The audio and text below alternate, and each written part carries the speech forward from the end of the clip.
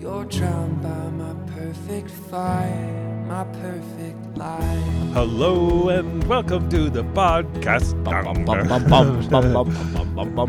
I feel like we should have claymation puppets dancing behind us. Dude, man, it's Island Misfit Toys, dude. Yeah, it is like that. Hey, welcome everybody. This is the Word on the Hill podcast. I am just barely Scott Powell. Yeah, dude. Man, I lost my voice, and I'm trying to rally you guys as hard as I can. So by the time this podcast is ended, it's going to be blown out completely. hey, you know what you can do? What can I do? Have tea.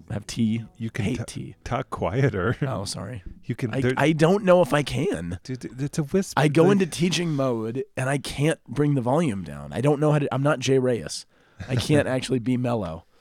I'll be mellow when I'm dead. I'll be mellow when I'm dead. I'll be mellow when I'm dead. Is that actually a song? Hey, yeah, dude. That's like off of the self-titled album of Weird Al Yankovic, dude. Oh, nice. I mean, come on, Weird Al, dude. gotta love Weird Al. Let's give a brother some props. Well, y'all, it is And nice. you were who? Who are you? I am the one. Shouldn't be that hard. I am the one who knows things. All right. And together, we are the Lanky Guys. Welcome. Okay, I'm Father Peter Mazza. Oh, yes, so you are. And I'm very excited that you guys are joining us. You know what I'm so thankful for is that people actually listen to us. As far as we know. Or that's what they tell us. That's what they tell us. Although we have an awful lot of people who come up to us and they're like, we love the podcast. I haven't listened in a while, but I usually love it. I haven't heard it in a few weeks. You know, it's So I'm not convinced anybody actually listens. So I looked up the definition of compunction yesterday. Okay. And compunction is the anxiety that arises from feelings of guilt. I thought compunction was when you had to do something or you were made to do That's something. compulsion. Oh, compunction is the guilt of not doing The something. anxiety that you feel of pangs of guilt. I feel I am like a walking compunction. Then it's my Catholic Slavic upbringing. I'm all guilt all the time. Yeah, but it's anxiety and guilt. It's the anxiety that arises. That is my from life. Guilt, which I think I'm getting anxious hearing you talk about it. You know, it's funny is that so I think people have compunction when they speak to us when they were like, oh my gosh, I was not expecting to meet the lanky guy. Yeah, we've all been in that situation though, where you come to the person that you were supposed to do something for, you're supposed to email them back or whatever, and then you see them and you're like, oh man. Hey. It's you. I've been meaning to text you. It's just the worst. Oh yeah, man. That's like that. So I think compunction is the word compunction. I was trying to think of how we got there. Yeah. Compunction. But that's how we think people come and they see and they're like, man, I haven't listened to the Lanky Guys in a while. Now I'm meeting them because we kind of just show up randomly. We're kind of in randomly. people's lives. Yeah. Yeah, like when you're at Denny's, you're never gonna know. We're gonna come sneaking over the booth. Hi, hey, hello, welcome to Denny's. All right, Father Peter. We're on. It's gonna be 8th Sunday in Ordinary Time. It is, and I didn't take any time to actually go back and look. I know 3 years ago because I had to. Well, I know 3 years ago there was no. We had Lent start really early. Okay. And it feels, and I could be totally wrong because I'm just speaking off the cuff. It feels like Lent. Pardon me. Is starting relatively late this year. Is that true? I think this is the latest that we can possibly have Lent. Okay, that's how it feels because, and I mean this with all respect to the Lord and the Holy Spirit and the Church and her great wisdom, which I give and offer my whole life to. It does. It felt when on first glance of these readings, they're like, "Oh shoot, what can we put for the 8th? We've never had an 8th Sunday before. What readings can we throw together?" Well, and normally because they're odd readings this week. A little bit, right? I was reading them and I was like, have we Where done did these this? come from? No, I don't think we ever have. Because I was looking at it and it's pretty strange-o. I mean, like a little bit, right? Yeah, like because normally, like you know how Ordinary Time has some gap weeks. Yes. Like if you ever do the math, y'all, you'll realize that Ordinary Time does not add up to 33. As all I'm saying. Not even by a week or two. It's very strange. Yeah. So we are in the 8th Sunday of the time of ordination. Correct. Or of ordinals. And because next week, this coming Tuesday is Mardi Gras, right? So it's Ash Wednesday. Whenever I don't know when you're listening, but next week. Yeah. Right, is Ash Wednesday. The week after this 8th Sunday in Ordinary Time is Ash Wednesday. The Wednesday after the 8th Sunday of Ordinary Time. Yep. That's convoluted. That's also St. Catherine Drexel. Who? St. Catherine Drexel. Drexel from Philadelphia. Was she the first American saint canonized? Yep. She's sweet. Drexel University is named after her, right? We call her America. Yeah, that's what we call her. What? We call it America. All right. Have we said the readings yet?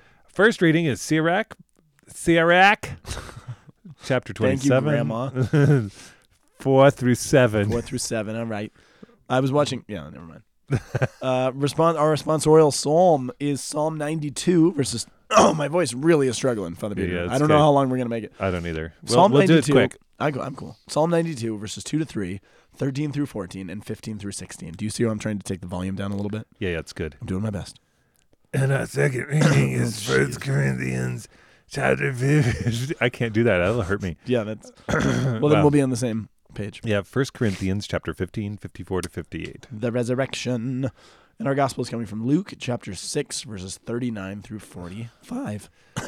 5. But 39 through 45. Okay, sake. Sirach. Do you know how much Yep. I love Sirach? I literally don't.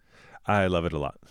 Okay. This has been a great talk. Yeah, An edifying spiritual conversation. Like, I feel like you've really elaborated into some details. No, All right. I just find it like what I like about it is it's simultaneously a tremendous amount of parabolic wisdom or parabola. It's like parables. You mean parabolic or parable? Because those are not the same. It's a proverb for proverbial. Oh, proverbial. Well done. So I see what you're saying. I'm with you. No, I'm tracking. I almost got to the right word. I get it now. I didn't understand. Yes. It's No, a you're very totally right. it's a very proverbial thing. But like Yeah. what I like It's is actually a bunch of pep talks. with in a lot of these ways. like horrible consequences Yeah. afterwards. Yeah, that's true. Like he says stuff and he's like, hey, you know what? Like God is so good, but if you don't follow him, you're going to burn in hell. Like you're like, He doesn't actually say that, but yeah, no, those but kind of like things. it always feels like that. It's like Well- it's like it says as the test of what the potter molds in the furnace, so in the tribulation it's the test of the just. You're like, oh, Yeah, that okay. is- You're like it's these metaphors that end up like so intense. But of course I like Dietrich von Hildebrand, and he kind of has some of the same vibe. Yeah. Where you're like, reverence is allowing the space for being in itself. And you're like, oh, cool. And if you're irreverent, you will not receive reality at all, and you will suffer and perish in eternal, and you're like, oh no. I hope that people who are lecturing this weekend are hearing this, and they're just going to subconsciously do that when they're lecturing the reading. They're When a gonna change sieve the is voice. shaken, the husks appear. So do one's thoughts when one speaks. Like the two people on the shoulders, like the angel and the devil on your shoulder speaking. Yeah. But what I like about it is it's these consequences that are like, I don't know, they're just clear. They're unabashed about what is really being said. It is unabashed partially because of the historical context of the book, which I think lends itself toward needing to be a bit unabashed. And so here's what we know about Sirach. It was originally composed in Hebrew, and what we have was actually translated by Sirach's grandson, which is kind of cool because he introduces himself in the prologue of the book. Rarely in the Old Testament do we get like the editor actually saying, hey, this is who I am and this is where this book came from, which is kind of cool. But it's, pardon me, its dating was probably sometime in the late 1 or early 200s BC, because there's a reference point about who the high priesthood, the priesthood of Simeon II. He's mentioned in Sirach 50. It talks about the 38th year of Ptolemy, who was one of the kings at the time. And what this means is that it's probably being composed in the time of the rule of the Greek Empire, probably just before the Maccabean revolt, right? So that's the time frame. Otherwise, because it doesn't refer to Maccabees, and so chances are it would have. But what it's saying is, and if you read this, there's something really critical in what is said that kind of puts you back in the context and about what it's saying about the context. You actually mentioned there's no discernible structure to the book of Sirach. It's just literally a series of proverbs and pep talks and all these little things, punctuated praises of wisdom and words of encouragement, right? It's like talking to your grandpa at the end of his life. He's just rattling off stuff. He's like, I'm gonna tell you about the.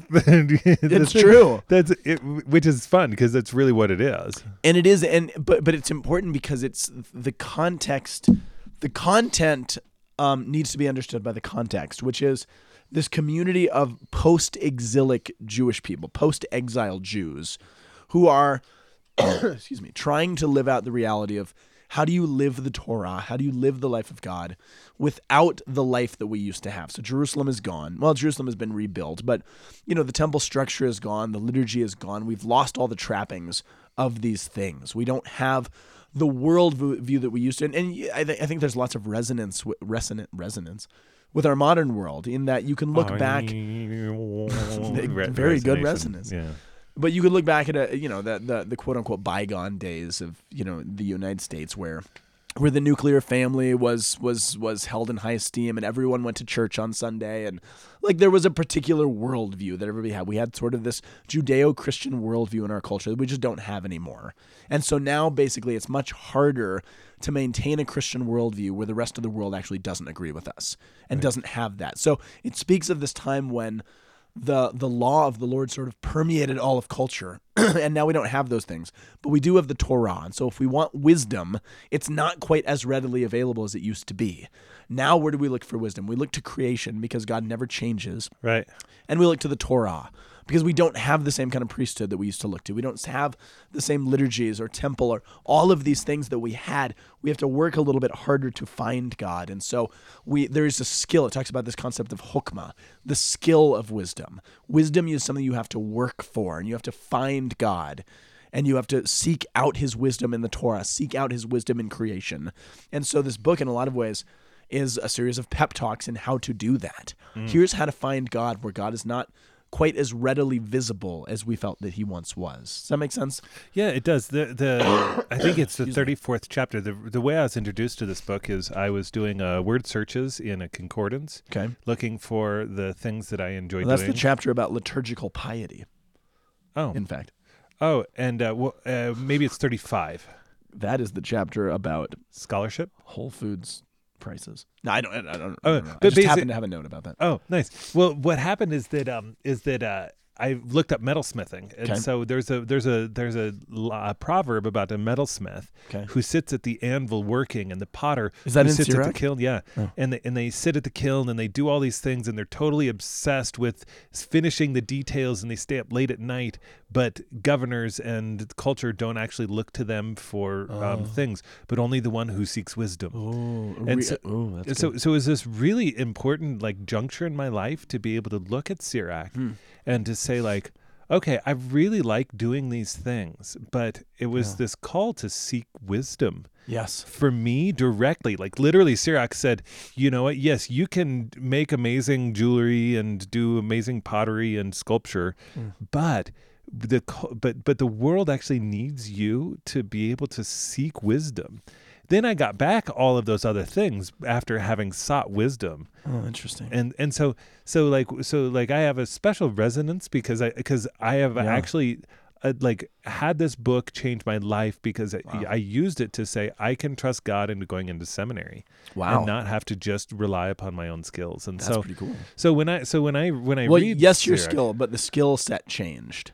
Right. The skill became the skill of seeking true wisdom. Right. And I like that that's actually how Sirach talks about it, because for somebody like you, that works. I was pursuing one skill. Right. But in order to do that rightly, I had to pursue a different skill, which was the search for God's wisdom. Correct. Which is not just, Sirach's point is that it doesn't just float out of the sky. You actually have to seek it out and learn the skill to discern these things, which is not easily done. Right. I actually it's so short, I just want to read it because there's a couple things that jump out at me. Dig it. And you already read part of it in your Darth Vader voice. But it says, when a sieve is shaken, the husks appear, so do one's faults when one speaks. So really this reading is all about speaking, which I find fascinating because although there is a long... Because you're losing your voice? Well, yes, that's true too. I didn't think about that. I am losing my voice.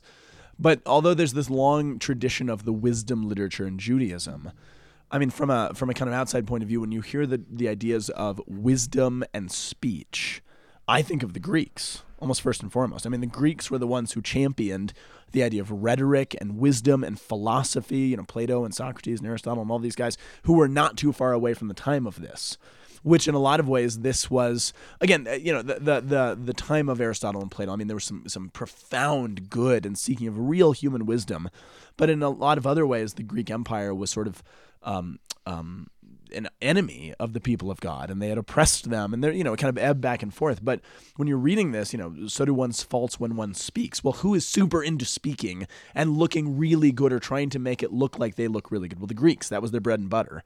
Rhetoric, speech, looking like we can present ourselves in this profound way. Whether we actually have real wisdom or not, there is a skill that the Greeks kind of championed of the idea of rhetoric, which was sounding really good, even if we don't know what we're talking about. Right. The Greeks didn't say it that way, but it is sort of something that we've inherited from them, which is, I think, become this huge value in our culture. I mean, think of the news and all the news cycle and all the talking heads that are just doing nothing but trying to shut the other guy up, or sound like they know what they're talking about when they really don't. I mean, yeah. So anyway, let's keep reading. So do one's faults when one speaks.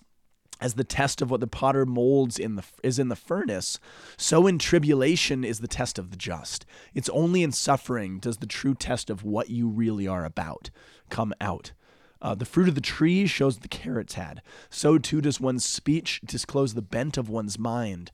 Praise no one before he speaks, for it is then that people are tested. Right. Don't just trust somebody because they look the part. It's only really in suffering. It's only in, finding out what is the lifeblood of the tree and bearing its fruit. That's where the true nature of the thing comes out. And so if these Jewish people have been suffering profoundly for so long at the hands of these very well-spoken people, that's not necessarily, the victor is not necessarily who you think they are. There's a deeper wisdom than the wisdom the world offers, right? That's the heart of the message. It's like you can have slick words. Yes. I mean, because how many times, what does the Psalm say? His words were soft as butter, but they were naked swords. You've used the soft as butter twice metaphor today. a couple times today. Yeah. I was. Does the Psalm really say that? I don't remember the It butter, really does. The butter Psalm. Yeah.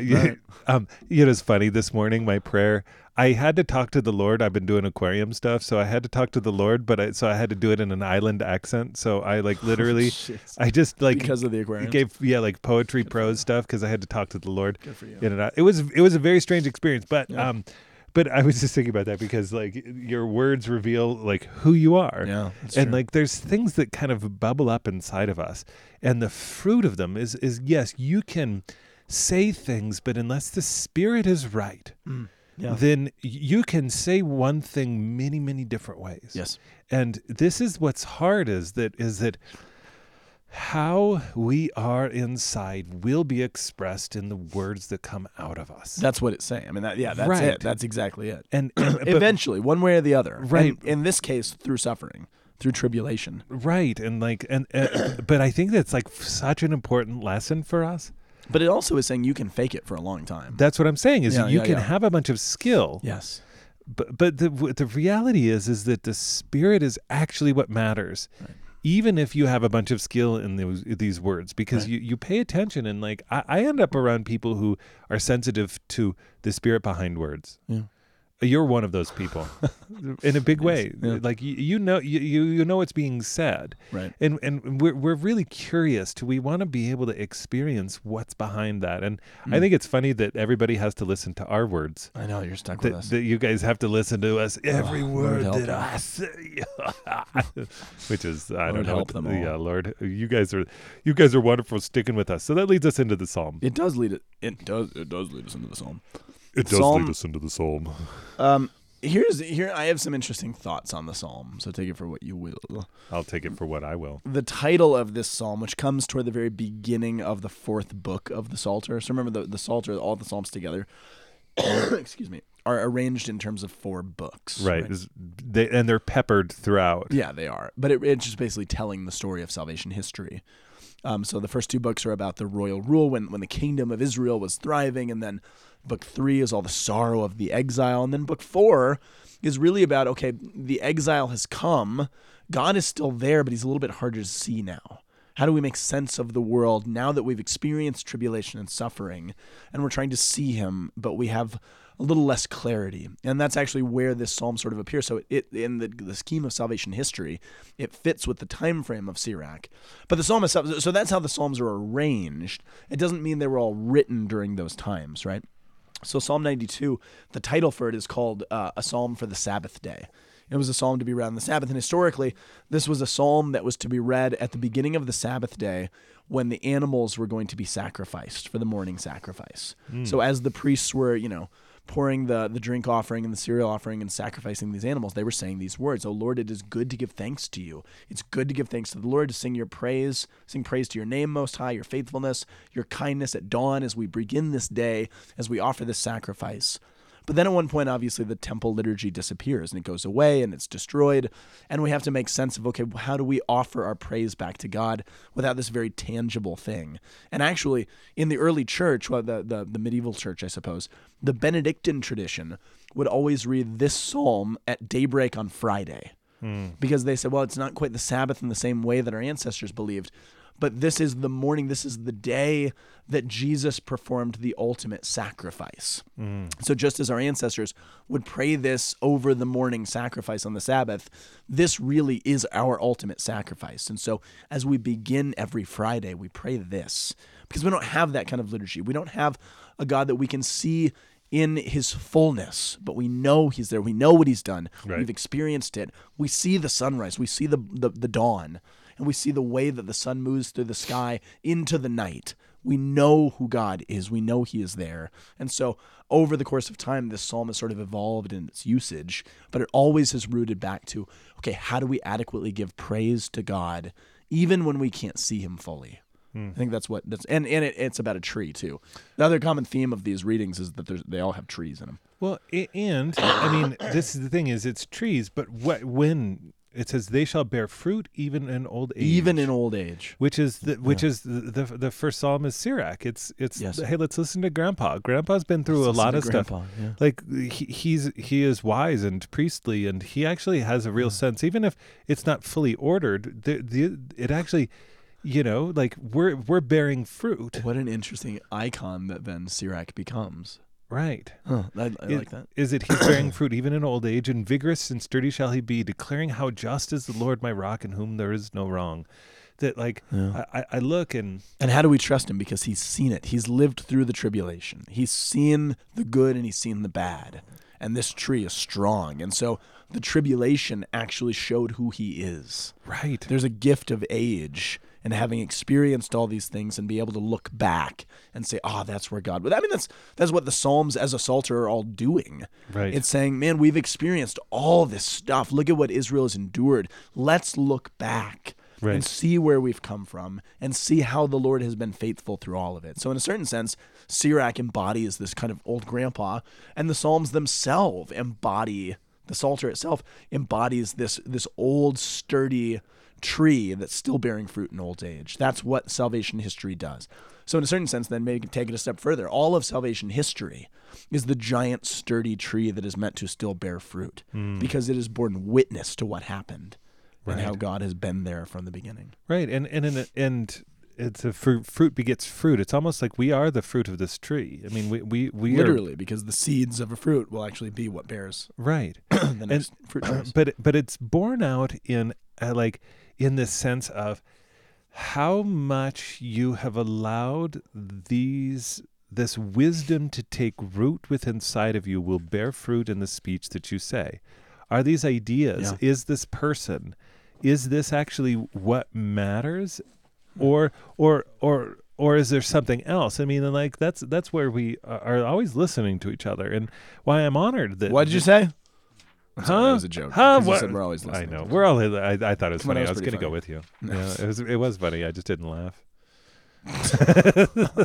Thanks, man. Yeah, absolutely. Your speech has revealed who you are. It has revealed a lot of what I am saying. So, which I think actually gets us really coolly into Corinthians. All right, you're going to have to help me here because I don't see it. Yeah, because, okay, what happens is that we're talking about when brothers and sisters, when this which is corruptible clothes itself with incorruptibility, and this which is mortal clothes itself with immortality. Namely us. Right? So, no, yes, namely us, but I'm going to go deeper for a second. Because what are we talking about? We're talking about wisdom. Yeah. Okay, yes, the potter can sit at his wheel and make stuff. Or the potter can sit at his wheel and make stuff and look and see how it reveals the glory of God. Okay. So when that which is corruptible, what every good artist does. Their art is not about the art itself. It's about what the art reveals, right? Right. I'm no artist, but I know that much. But a good artist says, okay, this is kind of the philosophy behind it.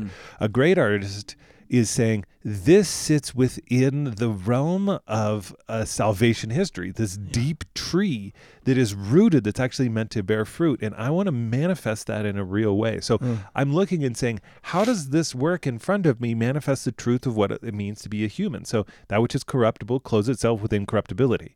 So it's a natural thing taking on this significance, this small s sacramental meaning. Okay. And that which is mortal clothes itself with immortality. Then the world that is written shall come about. Death was swallowed up in victory. So which is a quote from Isaiah, incidentally. Eyes, dude. Metropolitan eyes, dude. Indeed. Yeah, man. And then where, O death, is your victory? Where, O death, is your sting? The sting of death is sin, and the power of sin is the law. See, what happens is that we can start to say, okay, let's go to law. What is law? It's this exactitude in words that you exchange rather than getting to the spirit of what's actually being manifested. You know what I'm saying? I think so. What does a lawyer do? A lawyer says, a lawyer can trip you up in your words, trying to get you to reveal exactly who you are with exactitude in words. Yes, right. Have you ever gotten in a fight with somebody to where you're just going exactitude of words with them? That's the worst. It's the worst versus saying like, gosh, you know what? This is what's behind what was actually going on.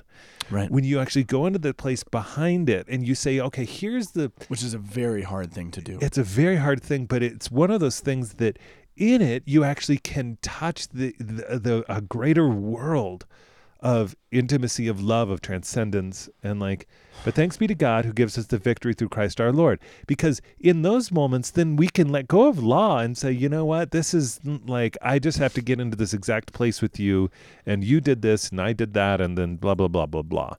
Versus saying you know what, I'm going to go behind this, and I'm going to actually let my spirit become corrected inside of myself in relationship to God and manifest that outside of myself. So let me take this maybe a step that's too far. Good. No, I don't think it's too far. Because you got the speech. You pegged down where this fits in the schema of these words. What are words worth, right? Right. But we're missing the tree. And I think the place where the tree comes in is in light of all of this, what Paul is taught, and we've talked about this on the podcast the last couple of weeks. We've been in 1 Corinthians for a while, 1 Corinthians 15. And 1 Corinthians 15, remember, is Paul's defense of the resurrection to a group of people that are Greek formed as well. I mean, actually, it's fascinating. The whole context of Corinthians is much more explicitly Paul saying, hey, you guys, the city of Corinth, remember we've talked about Corinth a lot. The culture of Corinth was basically always playing second fiddle to Athens. Absolutely. Their neighbor up the road. They wanted to be smart like Athens. Right. They wanted to have wisdom. They wanted to have rhetoric. They wanted to have speech and knowledge. And those four concepts are what Paul is going to rip apart throughout all of 1 Corinthians. Real wisdom, real speech, real knowledge. I said 4, but that's only 3. Whatever. Wisdom, speech, and knowledge. He says you think you have it or you want some version of it, but it's not real. Real wisdom lies in Christ crucified.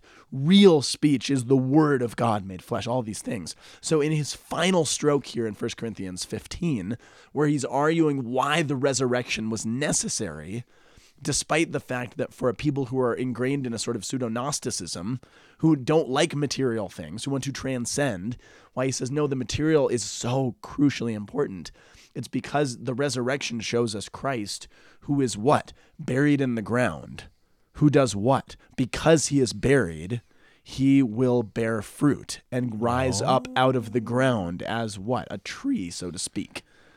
Death and is swallowed up in victory. Death is swallowed up. That's how it's swallowed up, because a tree becomes strong and sturdy and knocks it down, and the roots become so all-encompassing there's no room for death anymore.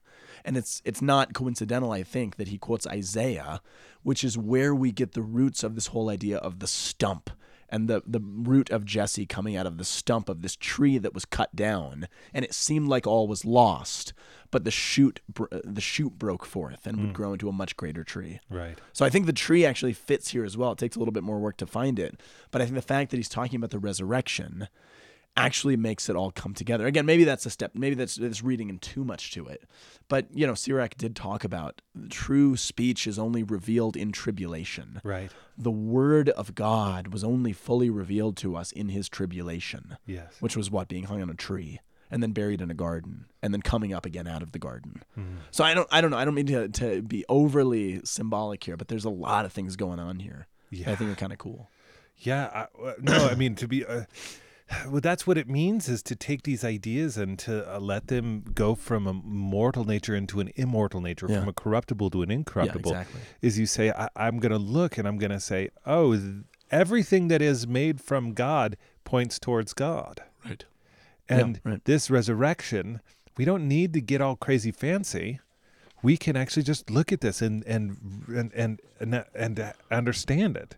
Which is sort of one of the backdrops of Sirach in saying wisdom can be found not just in Torah, but in creation, which is simply let's look at how things are. And the simple revealing of how things are can reveal God to us because he's the author of reality, which is what you're saying. Right. And that's why I always encourage people, you can be naturally contemplative, man. I've been watching Blue Planet 2. There's a second one? Yeah, there's a second one. I'm thinking of the Planet Earth. I don't know Blue Planet is just oceans. Oh, that's the blue. Yeah, I've been aquarium. You know what I'm saying? Aquariums, It's the marine life, and man, I've just been loving it. It's so contemplative, and just wild to see how these things are. Which actually leads me into the gospel. Leads us into the gospel. Okay. Leads you into the gospel. Leads them into the gospel. As a blind person leading other blind people. Dude, you know, I look at this and I'm like, can a blind person lead a blind? And I'm like, kind of. I've seen it happen before. It's very odd. But can I just point out before you launch in that this is coming at the very end of Jesus' sermon on the plain. Oh, okay. So in a certain sense, this is sort of like this is how he wraps it up, which I think is significant. I just the reason why I think that this it fits in and why it's important is that if you have not taken to time, as we read at the end of Corinthians, to be fully devoted to the work of the Lord, knowing that that in the Lord your labor is not in vain. If we haven't taken the spirit of trying to live wisdom, to go as wisdom, as we read in the beginning, we're not going to have anything to give. Yeah, it's actually important to say, you know, can the blind lead the blind? Because I can lead somebody if I can see just one step ahead, and that's normally about what the Lord gives. Right. That's true. There's another line in Sirach that says it was in the office readings this morning, and it said something like the office readings this morning had Sirach. Yeah, that's kind of cool. Yeah, and the daily mass readings. Really? How convenient. Yeah, we've been like deep in Sirach, which is super cool. Yeah. But it says the man who tries to store up wisdom is like the man who tries to store up treasure. Oh. It's like, Can't do it. No, you just get wisdom, you get a little bit and you give it. It's like, oh, I have an insight, I'm going to say it. Like this wisdom is not the same as knowledge. Right. It's not just an acquisition that you can put a bunch of books on yourself and say, now I'm wise. Right. It's not quantitative. No, it's in the spirit. It's in the moment to say, I have an insight right now and I will share in this particular circumstance, to discern how to deal with this circumstance now. Yeah, right. That's key. That's everything right there. Right. That's why that's wisdom. Right. And we should have probably addressed this at the very beginning. The total misunderstanding that we have about what wisdom is, which is God's gift of discernment within a particular circumstance in a particular moment. Right. Yeah, that's a really important point. Yeah. So he says, blind person got a blind person. No, they're going to fall. A disciple is into a pit, nonetheless. Yeah, dude. Man, which is it's a tough break. In the pit, like mosh pit, dude. I'm with you. Blind guys in a mosh pit. That sounds like a death metal band. Blind guys in a mosh pit. Yeah, it does. Or at least an album title. Yep. Dibs. Okay. So no disciple is superior to the teacher, but when fully trained, every disciple will be like his teacher. Why? Hold on. This merits a really important note because there's a tradition in the wisdom tradition, in the wisdom literature. Who is the teacher? No disciple is superior to the teacher. Who's the teacher? God the Father. Wisdom is the teacher. You can't surpass what you're trying to learn. Right. And of course, throughout the book of Sirach, especially in the second half, wisdom becomes then personified as a person.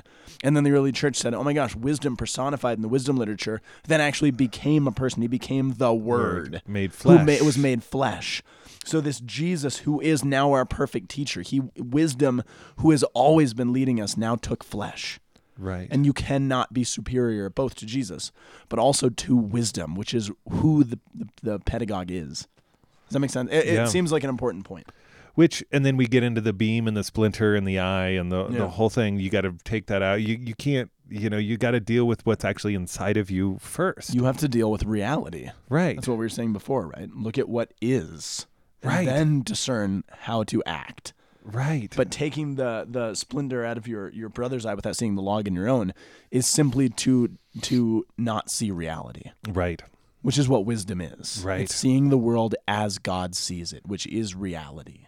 Which is, like you said, really, really hard to do. That's why it's a skill to see what is. Right. A good tree does not bear rotten fruit, nor does a rotten tree bear good fruit. For every tree is known by its own fruit. For people do not pick figs from thorn bushes, nor do they gather grapes from brambles. So we go again to this idea, like back to trees and fruit, and what is a good fruit and what is a bad fruit, which is like such a deep question, and it leads you into moments of contemplation. But it's hard to take it seriously because we've heard this so much. Right. I actually struggle to even say, like, what is my beam? What am is obscuring my ability my to beam. actually, I think my it's beam. My beam, yeah. Right. Where am I bearing bad fruit? There is bad fruit in my life. Right. And what is this coming from? It's come from an ill root. And where am I bearing good fruit in my life? It's hard to be honest about the good fruit. It's just as hard to be honest about the bad fruit. That's true. We'd rather be numb to everything and just keep going and be filled with compunction. Which is the opposite of wisdom, because it means I refuse to see what is. Right. I will close my eyes to it because it's too difficult. Right. And so I'd rather be filled with the anxiety for this vague sense of guilt. Compunction. Then, wait, I did not think we were going to come back to compunction. Nobody did, but you did. You did it. You pulled it off, man. Then to actually look at what is good fruit, what is bad fruit, and to actually do the work of saying, okay, I'm going to remove what obscures me from encountering what is real. And that's why we take counsel, though. Yeah. Like, because that's the whole gift of counsel is we say, am I seeing what's real? And it's hard because sometimes counsel can actually help you see what's real, but sometimes when we take counsel, we don't actually help each other see what's real. And that's actually that's a hard thing because we're so entwined in each other's lives. Which also takes wisdom to see. Right. To recognize, actually that's bad advice. Yes. It takes a great deal of wisdom. For from the fullness of the heart the mouth speaks. From the fullness of the heart, the mouth speaks. A good person out of the store of goodness in his heart produces good, but an evil person out of a store of evil produces evil. For out of the fullness of the heart, the mouth speaks, which leads us right back around into what we're talking about in the first thing. Is like this manifestation of the word. Yeah. Yes, absolutely. The two things I just have to add, and then I'm done. Dig it. Two things I have to add, and I don't want to go into this because it's too much. But Jesus is setting something up here. So we're in chapter 6 of the Gospel of Luke. A little bit later on, actually quite a bit later, he's going to, Luke doesn't have it, but Mark has the cursing of the fig tree, about this tree that looks like it's supposed to bear fruit, but it is not bearing fruit. It's being a hypocritical tree. And he'll later compare that tree not just to the temple, but to Jerusalem and the people of Israel themselves. We have become like the fig tree that's acting like it's bearing good fruit. We're putting on a good show, right? But it's not actually bearing good fruit. Right. And he says, because of this temple will have to pass away. Right. The city will have to be destroyed to make way for an even greater temple, which in a certain sense is saying to make way for a greater tree. Because throughout the Old Testament, Israel is always compared to a tree or a vine. And so he's kind of setting us up to be like, don't get too big-headed, though, because eventually even the people of God have the capacity to become the tree that bears bad fruit, right? To stop seeing reality, to see a false kind of wisdom. Right. And the tribulation that will come because of that false wisdom will bear out what is true and what is real. And this is where Tertullian gets his famous line, the blood of the martyrs is the seed of the church. The tribulation that will come after that point, where people will have to call to account for the fruit that they have borne in their lives, that is where the martyrs and the foundation of the church will eventually come from. So there's a much bigger narrative that this is subtly preparing his followers for. Right. I think. But more we could say on that. But the last thing I want to say, as far as that last line of the gospel, from the fullness of the heart, the mouth speaks. And you read that very profoundly, and you put a nice cap on it. But it's one of those lines that it's one of those lines you can read, and that line doesn't make any sense to me.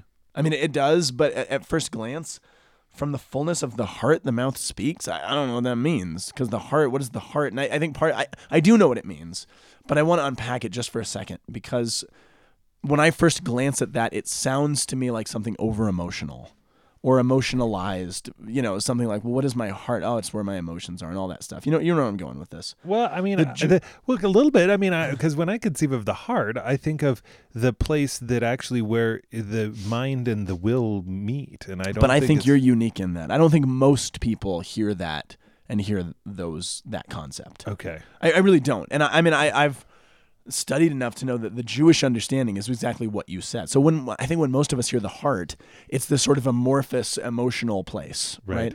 That's kind of hard to, we use the heart for everything. That person who was mean to, the kids on their lawn is heartless, or, oh, come on, have a heart, man, give whatever, Right. We use it all the time. We use it for sappy English poetry. We use it on the Hallmark channel. I think sappy English poetry and the Hallmark movie channel have ruined the concept of the heart for us, because it's made it so confused and over-emotionalized and like, well, what does that mean? That's interesting, yeah. And what you're saying is exactly right. And the Catechism actually has a brilliant paragraph on what the heart is in the Semitic sense.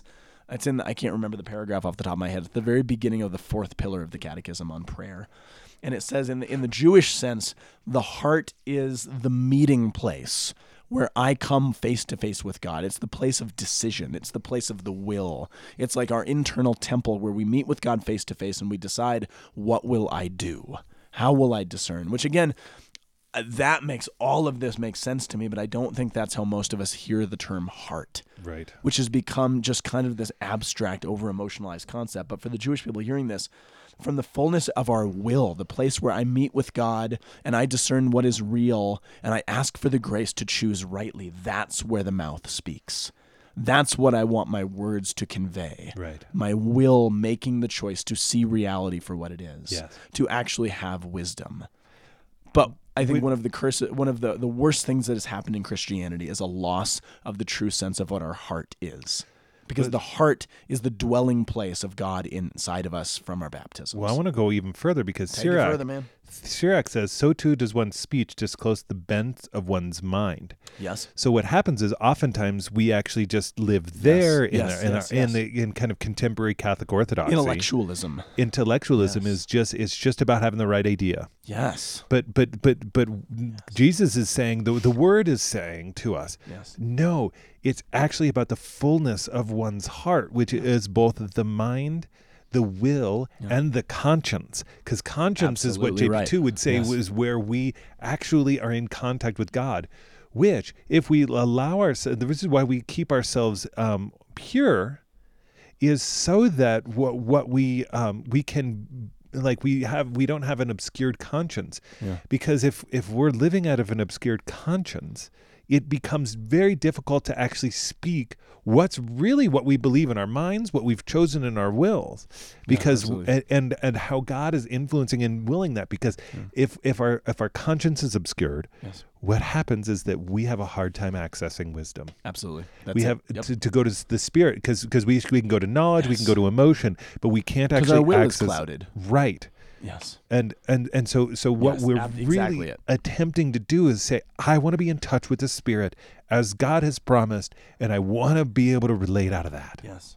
And that's our deepest desire. I mean, that's like what I desire for this podcast to be, is rich like that. And it's God's desire for us. Right. To actually live in that kind of a freedom, which is really a freedom. Right. And that's what I desire in my daily life, is I get to sit down. I've got like 8 appointments this afternoon or something. And I desire each one of those to be able to manifest truly with the Spirit in the richness in that exchange. And like sometimes we have time when you come up and you say, hey, everybody, we like listening to the podcast. And we're like, I want to get to the Spirit with you. Oftentimes we don't have a lot of time to be able to do that. But if I could, man, I would do it with all of you. Yeah. And I think that's what the life of grace in heaven will be. So if we don't get to meet you in this life as you listen to this podcast, we get to meet you in the next, and we're going to totally dig how the Spirit is manifested in between us, even over this weird recording device. We will dig it. This has been a very philosophical podcast. Woo-hoo. Which is all right. I need to give a disclaimer from our lawyers before you all send off your angry emails at me. I do very much, maybe inordinately, enjoy watching the Hallmark movie channel at Christmas time with my wife. We watch a lot of Hallmark movies. So before the Hallmark movie channel sues us or whatever, or you all send angry emails, because everybody loves the Hallmark channel, I watch it at Christmas, probably too much. So that is my disclaimer. On that happy note, we love you. Goodbye. we out.